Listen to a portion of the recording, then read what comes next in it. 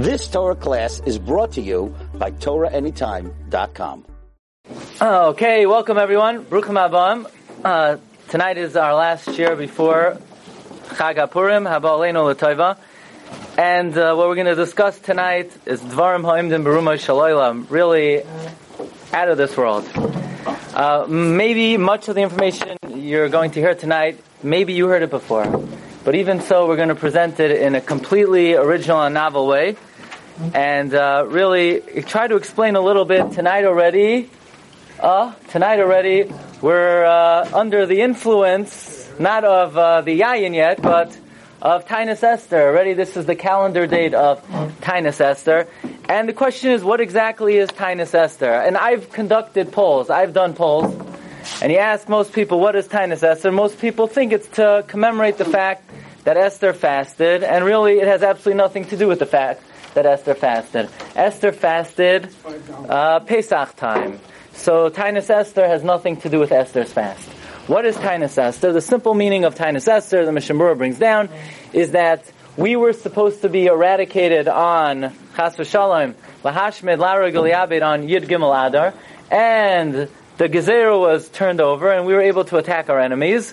And we have a tradition, and we have a minhag, that whenever we go to war, we fast. So that means that in the times that Klal Yisrael went to kill out Amalek on Yud Gimel Adar, they fasted. Now, we don't know that they fasted. We have no evidence. It's not in the Megillah. It's not in the Gemara. We have no medrash that says that they fasted in times of Esther. But we're just assuming they did because that's Minhag Yisrael. And to commemorate the Tainus that we're assuming they fasted, we also fast. Which is very difficult. We don't know they fasted. I'm sure they did. But we went to many wars throughout history, and we fasted many times, and we don't commemorate any of those Tanesim. Why do we specifically commemorate Tainus, the Tainus of Yud Gimel Adar? If you look in the Megillah, we know Megillah says the Baruch HaKodesh Nechtava was written with the Divine Spirit. And that means the same way the student of Torah is authorized to examine every sentence and every word and every letter. And if there's a big letter or a small letter, we have to ask ourselves, what's the significance, what's the meaning? It's the same thing with Megillah Esther. It was written Baruch HaKodesh. And there are a few anomalies in Megillah Esther, a few big letters. One of the big letters is in the beginning of the Megillah, Chur, Karpas, Uscheles. Chur, Karpas, Uscheles, we have a big ches. We have a big ches. What is that big ches doing there? And classically, when we want to know about the Ramazim in the Chumash or in the Torah, the first place to check, you look in the Baal HaTurim and you look in the Rokeach. We've already over the last couple of weeks, we've mentioned many Ramazim of the Rokeach, and the Rokeach on the spot points out the ches of Chur. Ches is 8. It's a remez to the fact that Achashverosh put on not only the Big Day Kahuna, but the Big Day Kohen Gadol, the 8 begadim of the Kohen Gadol. That's the significance of the big ches. And we come to the end of the Megillah, and at the end of the Megillah it tells us that Esther Hamalka recorded Megillah Esther as we have it today. And at the end of the Megillah we encounter a big tuf. Vatichtov Esther Hamalka Bas Avichayo U'Mordechai HaYehudi Eskol Toikef.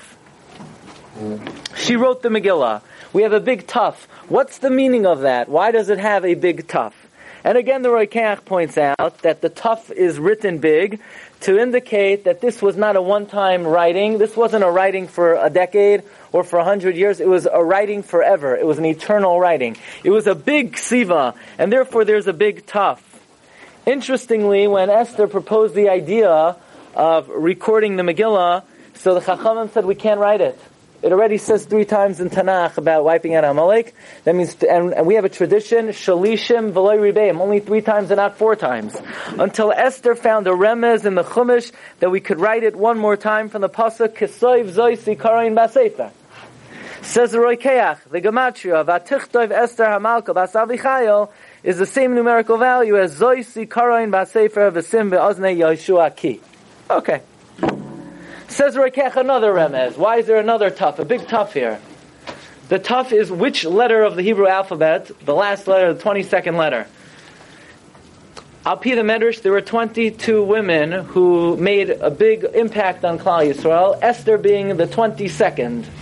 That's why in Eishes Chayil, Shlomo HaMelech says 22 psukim in honor of the Eishes Chayil.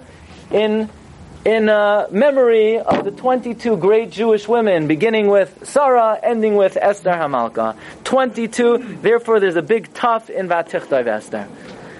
So what we have so far is 2 random big letters. The ches is the 8 big day kahuna, and the tuf is the big tuf, the big writing, the eternal writing. What we're looking for is there a common theme to explain the 2 big letters together that would explain why Dafka, a big ches, and a big taf. Also, there's a mitzvah. One of the mitzvahs hayom of Purim. It's not one of the big 4, but nevertheless, the language of the Gemara is it's a chiyuv.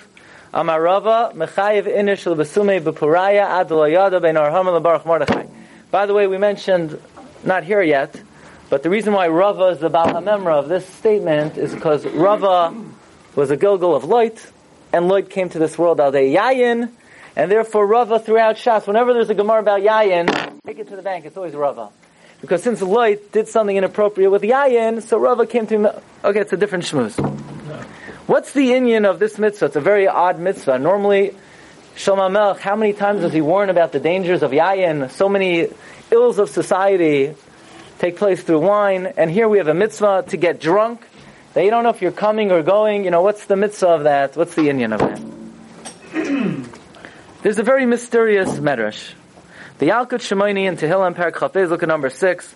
The Yalkut Shimoni says, a house that has snakes in it. Raise your hand if you have snakes in your house. Okay, good. If your house has snakes in it, what do? You get the horn of a ram. Okay, it's good to know. People might think they have to call an exterminator. It'll save you some money. You get a horn of a ram. You smoke into it. Okay. And then the snakes run away. It's always good to have it in your back pocket, this little, tidbit of information, that if you have snakes in your house, just pull out the ram's horn, pump some smoke into it, and the snakes leave. It works every time, guaranteed. Says the Medrash, where do we learn this from? As soon as Esther came to the scene, Haman ran away. Very odd. What does Esther chasing away Haman got to do with, the ram's horn chasing away the snakes? Well, says the Ben Ish Chai, says the Ben Yehoyada, Hafla V'Fela. The Gemara says in Masechta Yuma that Esther in Perek Chafez of Tehillim is compared, who remembers, to Ayelas HaShachar, the morning star. And the Gemara says, why is Esther compared to the morning star? Just like the morning star is the end of the night, Esther is the last miracle. So Esther is the last miracle. How's Esther the last miracle? We have so many miracles. We have Hanukkah. We have many miracles. For some people to be here tonight at a shir, it's a nes, right? There are many nisim in a place. To get through a day, it's a nes. What do you mean Esther is the last miracle? So the Ben Yehoyada says, the last miracle in world history will be the downfall of Amalek and the downfall of Edom. Esther is compared to the ram, Ayelas HaShachar. Says the Ben Yehoyada, really the foundation point of tonight's shir. And we're going to take it throughout history. And that is that every year when we learn the Megillah and we do the mitzvahs of Purim, we are destroying Amalek a little bit more until ultimately he is eradicated and he's dissipates and he's vaporized. It's not that in the times of Purim, Esther conquered and Mordechai destroyed Amalek and they're gone forever. It's every single year there's looming Amalek. Okay, and this is going to be not only found in today's shir, this is a principle in history. Amalek's klipa, his force, is always prevalent, is always looming, and every year when we learn the Megillah and we go through the Mitzvahs Hayom, we're eradicating the kayach of Amalek and the Nachash. Many years ago, I saw a tshuva, and I really wanted to give a share on it, but I just didn't have enough information. And I searched for years and years and years, until a couple days ago. And then it just started flowing in like an avalanche. It happens to be the avalanche always comes, at the busiest time, but what can you do when it comes? You take it as it comes. The floodgate, the Mayanois HaChachma, Hashem opened up. I'm telling you, this is Lo Ye'uman K'Nisupar. I found the tshuva. Everybody knows that Tainus Esther, is more lenient than the other fast days. Is that really true? And look, I'll admit to you, halachically it's true. It is. Especially this year, it's a nidcha. You still have to fast, It's, but Nevertheless, halach, but al pi Kabbalah, or mystically, it's the most important of the fast days. Why is that? And that is, there's a Shas Tshuva Sefer, Shevet HaKahasi, of Rav Shammai Kahasgros, and I saw this many years ago, and I know what to do with it. That he quotes the Mekubalim, that when Haman made a decree, Lahashmid Laroi Guliyaved, we never abolished the decree. We never abolished it. In fact, you could even say that the Megillah says, Ki kesav asher nichtav b'shem hamelech. If the king makes a decree, and whenever it says melech in the Megillah, it refers to God, Ki kesav nichtav b'shem hamelech, ein lahashiv, can never be retracted. So the gezerah of Haman looms every year. But it was deferred. It was deferred. What was it deferred to? The Mekubalim say it was deferred to the year 1648. 1648. You could say you can make up any year. No! That's why there's a big ches and a big tough in the Megillah. To indicate that the Gezerah of Haman got big, came out, was aroused in the year 1648. That's the big ches and the big tough. And therefore, the reason for Tainus Esther, very important, is that since every year the Gezerah of Haman is looming, and we have to be very afraid every year when Yud Gimel Adar comes, Chazal Baruch Kodsham instituted a Tainus to protect Klal Yisrael, so that the Gezerah of Haman, which looms every year, is not chal, does not divav on anything. And therefore he says, even though a pregnant woman or a nursing woman would not fast on Tainus Esther, but nevertheless, okay, so you're not going to fast on Tainus Esther, so we'll go out to graze and we'll eat. No. You got to take it easy. Even if you're not fasting, you have to realize this is a Yom Chamor Ma'id. So I saw this many years ago. I didn't know what to do with it. First of all, who are these Mekubalim? The way I work is if somebody tells me the Mekubalim say something, if you don't tell me who it is and where it is, so, it's called anecdotal evidence. Well, it's not, I need to know where. I need the Makar, I need the source. So he doesn't say who the Mekubalim are. I never heard the big ches, the big tough. The Rekech says a different shot. Who are these Mekubalim? Lo and behold, I came across a sefer, the Yismach Moshe. I don't know if anyone nobody ever heard of the sefer. It's the Yismach Moshe's commentary to Nevi'im Uksuvim, and there's a little kuntris on Esther. It's called Osus Rimoini. Okay, if you heard of it, Kol HaKavod. I'll give you a big hug. You heard of it? The Yismach, I know the Yismach Moshe. Not only do I know the Yismach Moshe, my Baba in Europe, she was protected by a woman who is Einukol, the Yismach Moshe. She had the Yismach Moshe's Gartel. So I know about the Yismach Moshe. But I never heard of this sefer, Osus Rimoini. The Osus Rimoini. He wants to know, there's some psukim in the Megillah that say like this. Listen to this. It says, Vimei ha-purim ha'ila lo yavru mitoich ha-Yehudim. Purim will never cease. V'zichram lo yasam izaram, the memory will never end. So it's like repetitious. Well, why are we repeating the same thing again and again? It says Purim will never cease. The memory will never end. V'atichtoiv Esther, so Esther wrote the Maisa. Why the repetition? What's V'mei ha-Purim lo yavru, v'zichram lo yasuf, v'atichtoiv Esther. Says the Yismach Moshe. You need to look in a history book. Josephus. The second part of Josephus is called She'eris Yisrael. And in Josephus, in the second part, it says that the reason why there's a big taf and a big ches in the Megillah is in memory of the year 1648 when the Gezerah of Haman was chal. Says the Yisrael, does anyone here know, do you know that Chazal, not Chazal, but the Achronim made a fast day to mourn the losses of 1648, 1649. What day of the year is that? Chaf Sivan. Says the Yismach Moshe, that's Merumas in the Pasuk. Ki Yod al Case Ka. Case Kaf Sivan. Case Kaf Samach is Chaf Sivan. That's when the Yad of Hashem, and that's when his throne and name was incomplete because of Haman. That's when Haman's Gzeira came to fruition. On Chaf Sivan, case. Says the Yismach Moshe, what the Rebbeinu Shalom did is in order to preserve Klal Yisrael. If he would have allowed Haman's decree to come to fruition back then Klal Yisrael would have been eradicated. So the number of Jews that were supposed to be Chas v'Shalom annihilated in the times of Haman Predominantly, the annihilation took place in the year 1648 and other years. But because they took place predominantly in 1648, that's why you have a big Taf and a big Ches. So again, who are these Mikubalim? Maybe the Yismach Moshe, but we'll see it's more. Says the Yismach Moshe, and now we can read the psukim like this. Vimei ha-Purim ha'ela lo yavru. Purim, what does Purim mean? The lottery. The lottery that Haman cast to annihilate the Jews, it didn't just pass. It's going to be chal. It's going to happen. You can't just negate it. Lo yavru, it will take place. But the Rebbeinu Shalom made it take place when?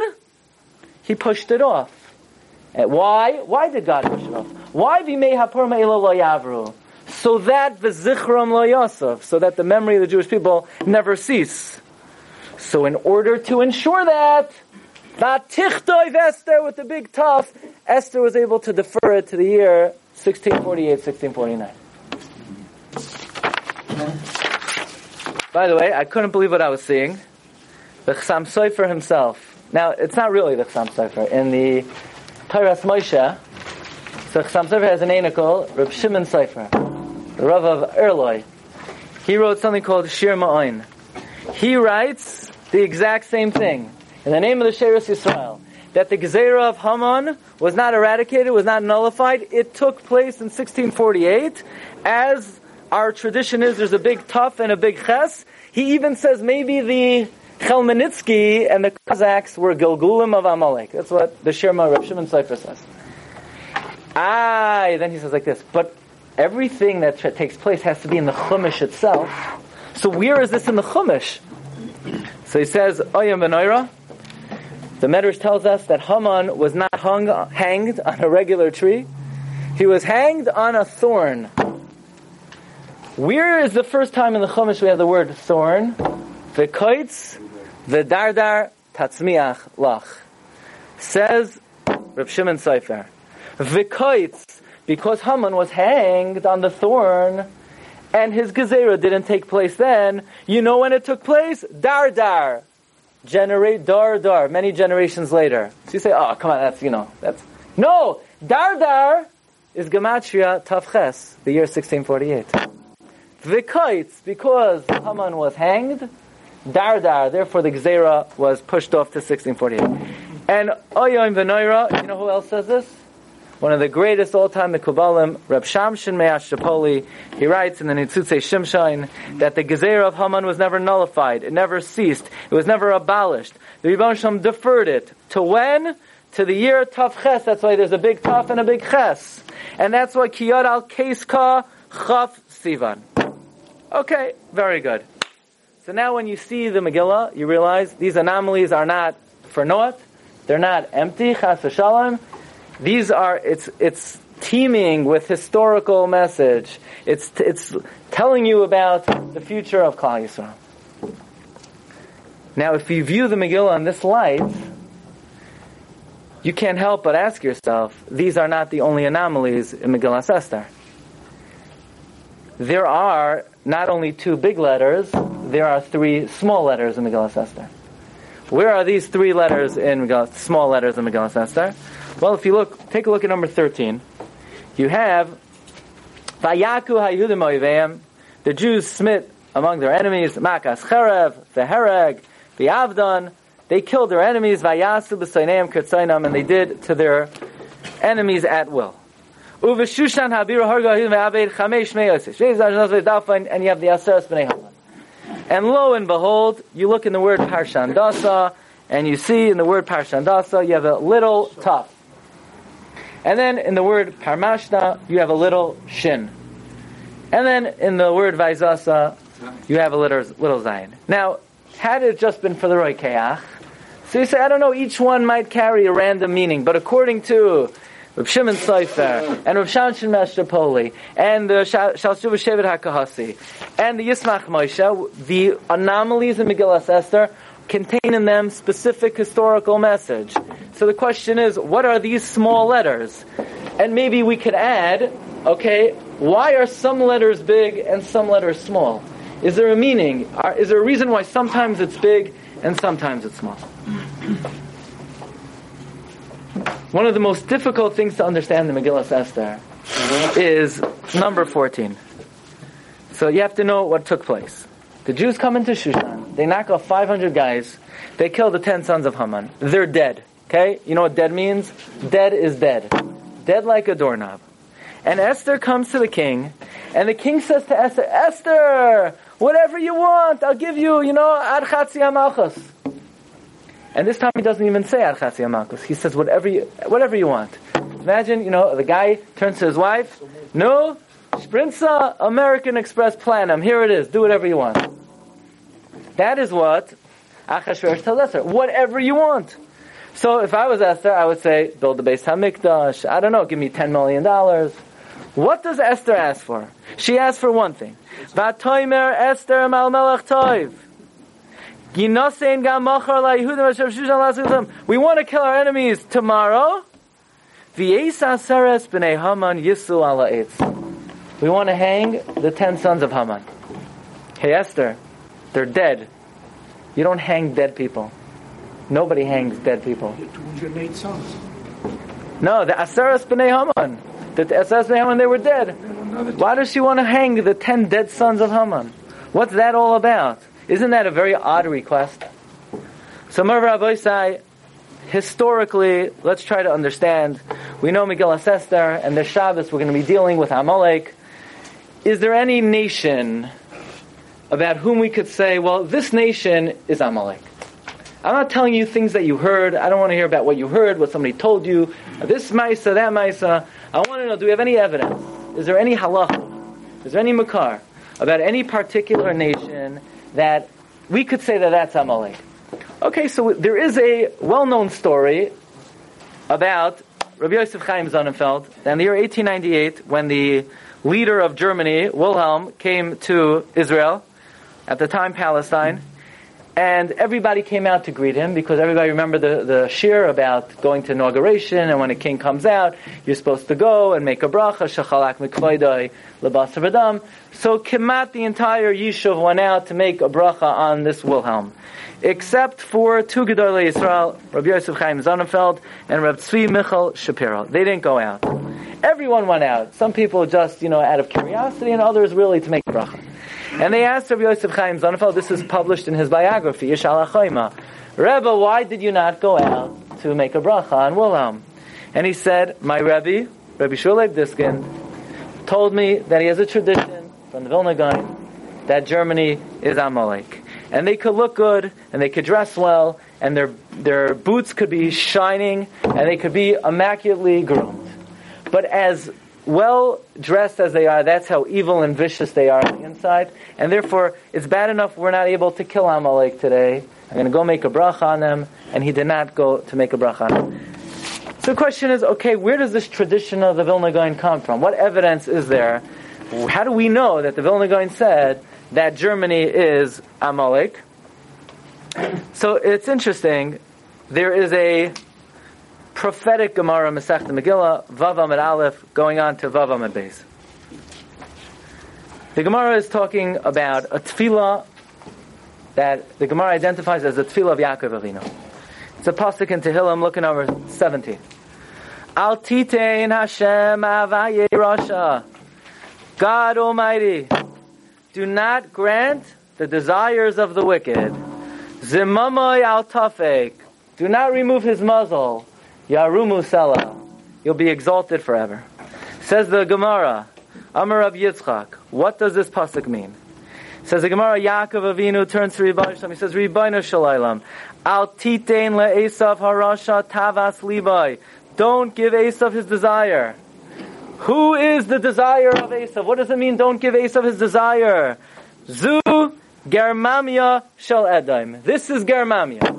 If Germamia would just go out, Machrivin Kala Olam Kulai, they would destroy the whole world. So the Gemara is saying that if Germamia is let loose, they will destroy the world. Now who's Germamia? So I know Germany, right? Because it sounds like it. No, we don't do things that way. We need intelligent evidence. Close enough is not good. Okay? Comes Rabbi Yaakov Emden, and Rabbi Yaakov Emden identifies for us in his Haggais and Masechta Megillah. Kimeduma, it is my opinion, Ratzaloimer, Germania. Aha! Germania is Germany, right? Mehechi Tesi. How do you know? So he goes further. Ashkenaz Shalom, that's Germany. Okay, so he doesn't leave any room to, no doubts. Rabbi Yaakov Emden identifies Germania in the Gemara Megillah as Germany. And Yaakov Avinu is saying, God, do not give Esav his desire. If Germany would go out, they would destroy the whole world. Say, what are you talking about? They would destroy the whole world. Germany was never a world superpower. I mean, for the first 5,600 years of the world's existence, Germany never had a chance of conquering the world. What is Yaakov Avinu talking about? And then the Gemara continues. Because Yaakov is mispalel, zemomoy al tofek, remove not their muzzle. That means, imagine, Esav has a muzzle. There is something that keeps Esav in check. There's something that keeps them in line. What is it? So the Gemara says a story. Va'amar Reb Chama bar Chanina, Telas mea ketiri taga ika begarmamya shel Edom. Germany has 300 crown princes. Utlas mea v'shitin v'chamisha marzavni ika beroimi. And there are 365 governors of Rome. So Edom has 300 rulers, and Rome has 365 governors. Uvechol yoima nafki hani la'apehani. And every day they fight against each other. Edom against Roimi, Esav against Rome. Umikdal chad right now, and they kill each other. And they're busy, and they're preoccupied appointing a new king. So listen to what this Gemara is saying. It's Divrei Nevuah. The Gemara is saying that there are two things that keep Germany in check. Number one is they're disunified. There is no achdus. There's no unity. They have 300 generals. They have 300 crown princes. They have too many republics. They can never unite. The fact that they're fragmented keeps them in check. That is the first muzzle of Germany. And the second muzzle is their eternal and constant battle with Rome.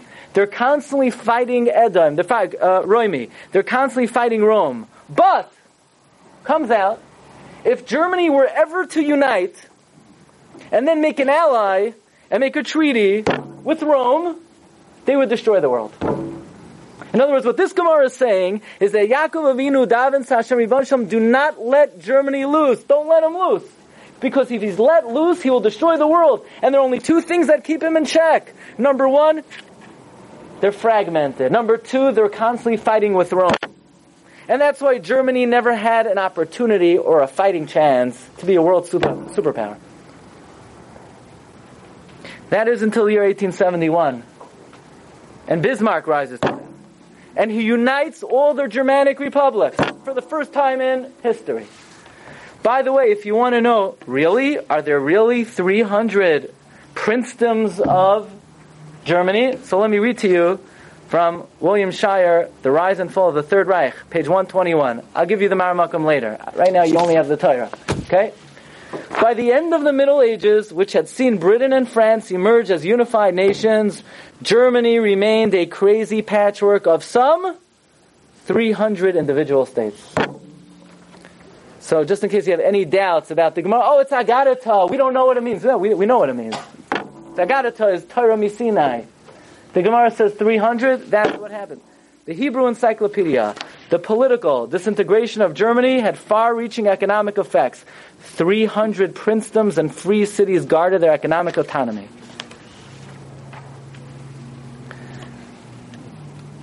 Okay, this Sikha is published in a sefer called Or Moshe, or Rav Moshe Pinto, but it's originally, this is material of the Discovery program, the Isha Torah program. So I want to dedicate what I'm about to say in honor of my father. I heard this from him probably hundreds of times.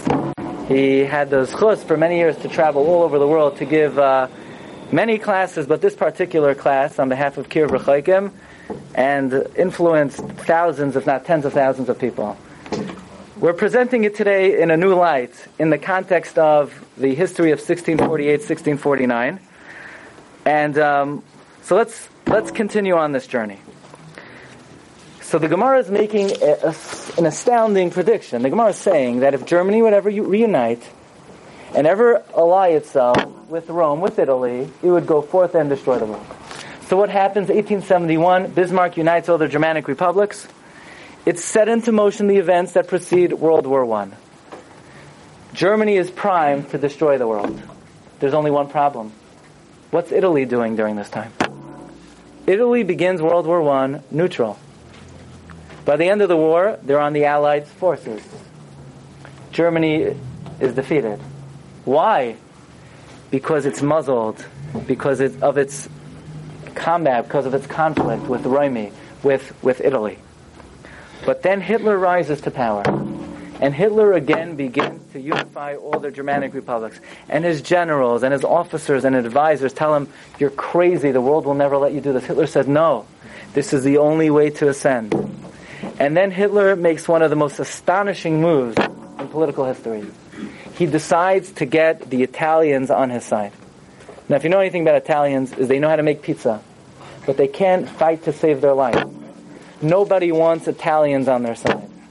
And Hitler makes a treaty with Mussolini, and he broke every treaty ever made with Poland, with Russia. There's only one treaty that Hitler never broke. Mussolini. Hitler remained in alliance with Mussolini until the end of World War II. Why? Because Hitler knows that if Germany would but go forth and shed the Zomam and shed the leash and unite all the 300 republics and unify with Italy, it would go out and destroy the world. Hitler articulated his war against the Jews very clearly in an article, and this is important for every Jew to know. See, Hitler understood what a Jew is, unfortunately, more than we do.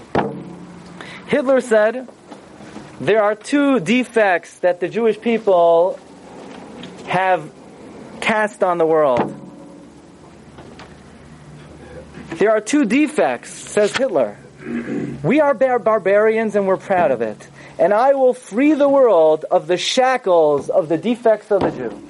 The Jew has cast on the world the physical defect and the defect of conscience.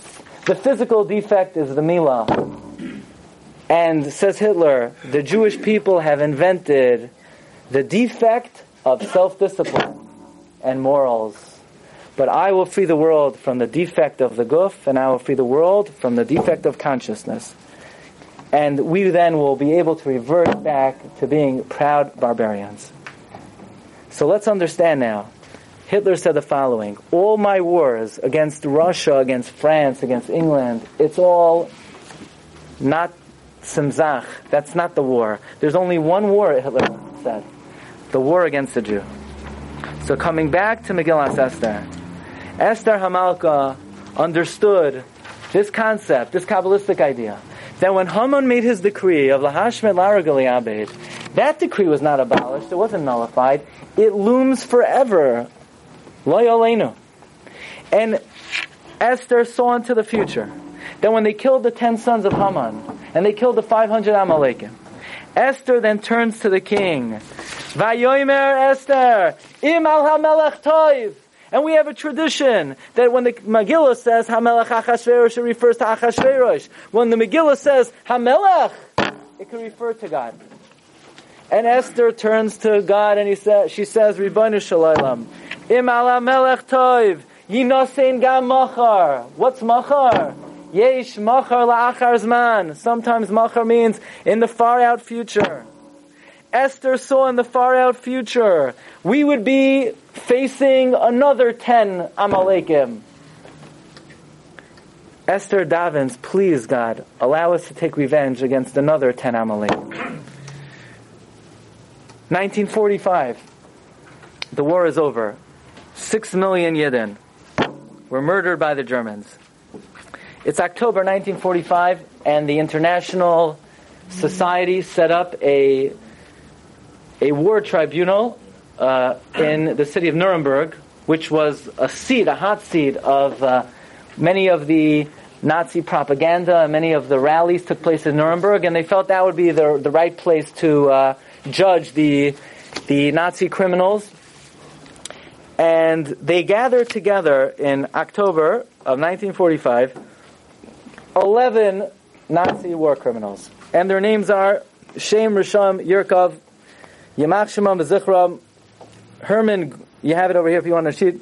Hermann Göring, who was Hitler's number 2, second to Hitler. Wilhelm Frick, the Interior Minister. Joachim von Ribbentrop, the Minister of Foreign Affairs. Field Marshal Keitel, he was the head of the Wehrmacht. Ernst Kaltenbrunner, he was the head of the Gestapo. It was under his auspices that Rabbi Chanan Wasserman, Hashem Yimkom Damai, was killed. Julius Streicher, the editor of Der Stürmer. Fritz Sauckel, Alfred Jodl, Hans Frank, Alfred Rosenberg, who was Hitler's philosopher, and other Rishon. These 11 individuals were put on trial. The trial began in November 21st, 1945. What year was that? Tafshin Vav. And there were a number of judges. There were judges represented, I believe, by the United States, by England, and it was decided that France would also have a representative. The French judge was the most sympathetic. What do you expect? And he issued a verdict that they should be executed by the firing squad, and the other judges did not agree with him. They said that's too much of a dignified death, and they outvoted him, and they said these guys need to be hanged. They were such achazarim, they were so cruel, they were barbarians, they deserved to be hanged. And we have an account of when they heard about the verdict. When they heard that they were going to die, they accepted it with a degree of equanimity. They understood it was coming. But when they heard they were going to be hanged, they became so demoralized. They said, this is not something, they felt they didn't deserve that. That's such a demeaning way to go. They felt that, they laughed, they didn't know what to do with themselves. And they all went to their death. And let me read to you Newsweek, October 28th, 1946. Of all the Nazi criminals that were killed on that day, you'll get the Maramakum later, I'll give it to you later. Only Julius Streicher went without dignity. He had to be pushed across the floor, wild-eyed and screaming, "Hail Hitler!" Mounting the steps, he cried out, "And now I go to God." He sure did. He stared at the witness facing the gallows and shouted, "Purim Fest, 1946. Purim Fest? It wasn't Purim. It happened to have been Hoshana Rabbah. Why didn't he say, Chanukah Sameach or Chag Kosher Sameach? What's Purim Fest? Apparently he understood very well that the hanging of these 10 Amalekim, Rishaim, these 10 demons, was a reenactment of the Yom Tov of Purim, of the hanging of the Asaras B'nai Haman. He understood that. If he didn't realize it, his neshama, whatever he had of it, realized it. This was Purim, 1946. So you'll ask, wait a second. 1946, Purim. It was Hoshana Rabbah. Wasn't the case scheduled for a different date? Wasn't the case scheduled for June time? And the truth is, it was scheduled for June time. But there were constant pleas for amnesty from the church, and the case was pushed off from June to October to Hoshana Rabbah. So you say, okay, so somehow these 10 sons of Haman have a connection to these 10 Nazis who were hung in Nuremberg. That is what Esther Hamalka was davening. That's what her tefillah was. She said, Imal HaMelech Tov, God Almighty, the day will come when we're going to have to face another Haman. We're going to have to face another Amalek. And we're going to want to take revenge and give the Jewish people hope and strength to continue on. Please, God, Yinasein Gam Machar, in the future, allow us to hang the 10 Nazi criminals like we hung the 10 sons of Haman today. That was the tefillah of Esther Hamalka. So you'll ask, okay, what? It was 11. One killed himself. But wait a second. There were 11 Nazis who were tried in the Nuremberg trials. But the night before, Göring asked for his final meal, and he killed himself. And he took his life to join Hitler and Himmler. And the 11th Nazi who was supposed to be hanged the next day committed suicide. So Esther hit it on the button. The 10 sons of Haman were hanged again. So you'll ask, but wait a second. There were 10 sons of Haman and 11 Nazis, and one of them killed himself. Hey, wait a second. Haman had another child. Haman had a daughter. What did Haman's daughter do? She jumped off the roof. So 10 of Haman's sons were hanged. One of them committed suicide. So you'll ask, but she was a woman. I'm not going to speak about it publicly, but Goring was a deviant, and if you want to know more about it, I can tell you privately. It's mamish meduktuk bediktuk amor. 10 were hanged, 1 committed suicide. Yinasen gamachar la'ihudim asher b'shushan la'asais kedasaya. So you say, okay, maybe it's coincidence. That's really what Esther meant. I mean, that maybe it just happens to be that it worked out and it fits into our Torah that Esther said, and there were 10 sons of Haman and 10 Nazis. Well, Esther said, I'm not going to let you question this. And therefore, I'm going to put in the Megillah the exact date of the hanging of the 10 Nazi criminals. And that's why in the 10 sons of Haman, there are 3 small letters. Taf, Shin, Zayin. So you see, but Taf, Shin, Zayin is 1947. They were hanged in 1940. No. It was Taf, Shin, Zayin. It was Hoshana Rabbah right after Tishrei, but it was still 1946. So it was Purim Fest 1946. And the date was Taf, Shin, Zayin.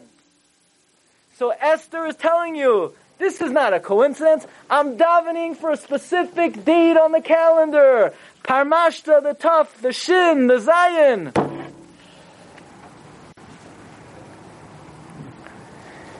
Now, you have to know, first of all, who came up with this? Who realized this? Who recognized this? Who figured this out? This was figured out by none other than Rabbi Michael Dov Weissmandel, who's one of the most brilliant people ever lived. He was very involved in saving Yidden from the Holocaust, of paying for the right to release them. He wrote a book, Min HaNeitzar. Just tell you a little bit about him. Rabbi Michael Dov Weissmandel, he had a mind like a computer. And maybe we'll learn about it, some of his codes a little bit more. He could look at a letter and count thousands of letters later, and then from there count thousands later just with his eyes. And Rabbi Michael Dov Weissmandel was the one who discovered this code. It's printed in his biography, Ish Chamudais. So you say, well, wait a second. Tafshin Zayin. I mean, is that really exact? Does anybody know how many times does the year Tafshin Zayin? Tafshin Zayin is the year 707. How many 707s have there been in the history of Klal Yisrael? The year 707, the year 1707, the year 2707, the year 3707, the year 4707, and the year 5707. So okay, Esther said Tafshin Zayin, but which Tafshin Zayin? So Esther said, I'm not going to leave that to ambiguity. She put a big vav in the Megillah. The 6th time Tafshin Zayin appeared in world history. The 5th, 5707, there's a big vav. If you look at the Aseres B'nai Haman, there's a small Taf in the Parshat Dasa, and a small Shin in the Parmashta, and a small Zayin in the Vaizasa. Tafshin Zayin. Which Tafshin Zayin? Vav, the 6th time. And Esther davens in the year 5707. Don't let that French judge, don't let the Pope plead for amnesty. Vatoimer Esther im ala melech toid. Yinosin gamochar lehudim asher b'shushan lasas kedas hayoim v'yis aseres b'nei Haman yislu. Everybody wants to know, in the Aseres B'nai Haman there are 10 extra words. What are the 10 extra words? Ve'es, ve'es, ve'es, ve'es, ve'es, ve'es, ve'es. It should say, Parshan Dosa, Dalfa, and Asposa. What's the VS? We know there's a klal in Shas. So I once saw, what's the gematria of VS? 407. What's the gematria of Oror? 407. Oror Parmashta, Oror Dalfa, and Oror Asposa. But it says Rabbi Michael Bar Weissmandel. We have a klal in Shas. We just learned it in Sukkah Sunday morning. If you don't come Sunday morning, you come this Sunday morning. We have a klal in Shas. S is Baal L'Rabbis. So who was the Esa Parmashta L'Rabbis? That one's for Keitling, and Ve'es is Marbe. All the 10 Rishayim. Each S is Marba, another one of the 10 Nazi criminals. One S is for Frick, and one else is for Kaltenbrunner, and one else is for Streicher, and one S is for Sakel, and one S is for Jodel. They're all included in the Aseres B'nai Ham. Maybe we could offer the following thought. We wanted to know, why are some letters big and some letters small? I think we could explain quite amazingly. The big Tuf and the big Ches is when the Gezer of Haman came out and was enlarged and was brought out to the world in the year 1648. But the small Tuf Shin Zayin is when we took Amalek and we diminished them. We killed their Klippa. Tuf Shin Zayin is when we killed Amalek. Tuf Ches isn't big. That's when the Gezer of Haman came out into the world. Tuf Shin Zayin is when Amalek was diminished, when Amalek was dissipated. That's why they're small. So you'll say, then why did Esther make a big Vav? She could have made a small Vav. So I found in a Sefer, the big Vav is another time that Haman's Gezerah came out. The big Vav in the Megillah is the 6 million Yidden. That's the big Vav in Megillah Esther. That's why the Vav is big, not the Vav is small. Now I found in a Sefer, Itzer HaYediyos, which is a very reliable Sefer, although maybe someone out there will help me with this one. If you take the Gematria of Joachim Ribbentrop, and Ernest Kaltenbrunner, and Julius Streicher, and Alfred Rosenberg, and Wilhelm Keitel, and Alfred Jodl, and Arthur, and Hans Frank, and you add up exactly their names, you get the Gematria of Parshandosa, Dalfoy, Naspasa, Poirasa, Adalia, Aridasa, Parmashta, Arisai, Aridai, Vaizosa, Aseres B'nai Haman. Now I tried it doesn't work. How do you take the Gematria of the... But he says it! So if anyone out there can figure out what he means, maybe Mr. Barkata, look, you gotta give him credit. I could have just sold it and told you it works, So... I'm honest with you, But I found in a very reliable Sefer of Yechiel Michal Stern, so there's probably a way to calculate it. By the way, so the Tuf Ches is big. That's when the Gezer of Haman came out. The Tuf Shin Zayin is small. That's when we caused the Klippa of Amalek to dissipate. There's the big Vav. The big Vav represents the 6 million Yidden. Hafla of a fella, so where does Haman fit in?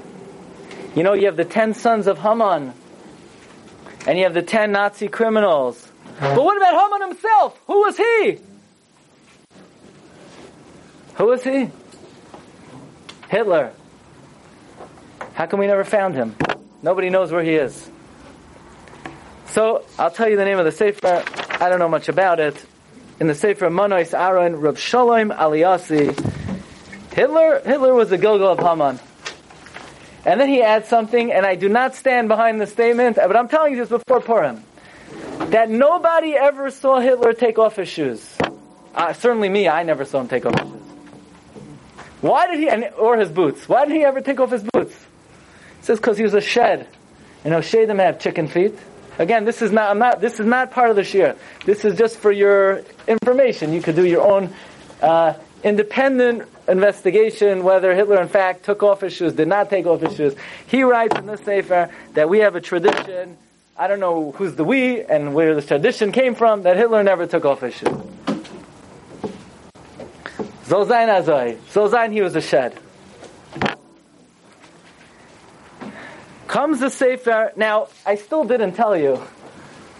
Okay, so really, who are these Mikubalim who say that Tuf Ches is 1648, and that the Gezerah of Haman is looming every year, and that there's a concept that the Gezerah of Haman was never abolished. Ki kesav asher nichtav b'shem hamelech v'nachtem b'tabas hamelech ein lahashav refers to if God allowed this decree to take place, then it's going to happen.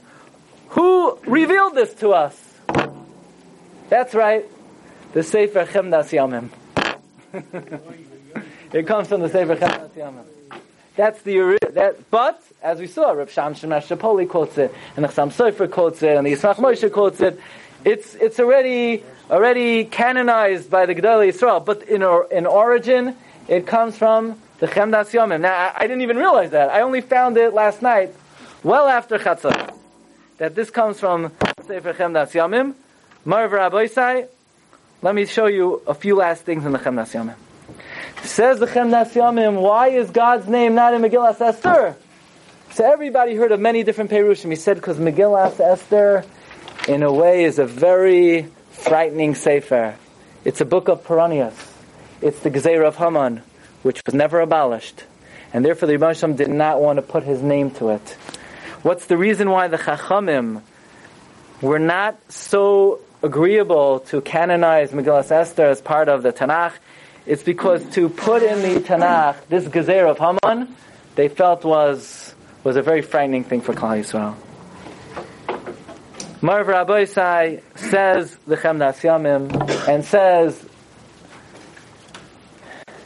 the Ben Yehoyada and says all the Sifrei Kabbalah.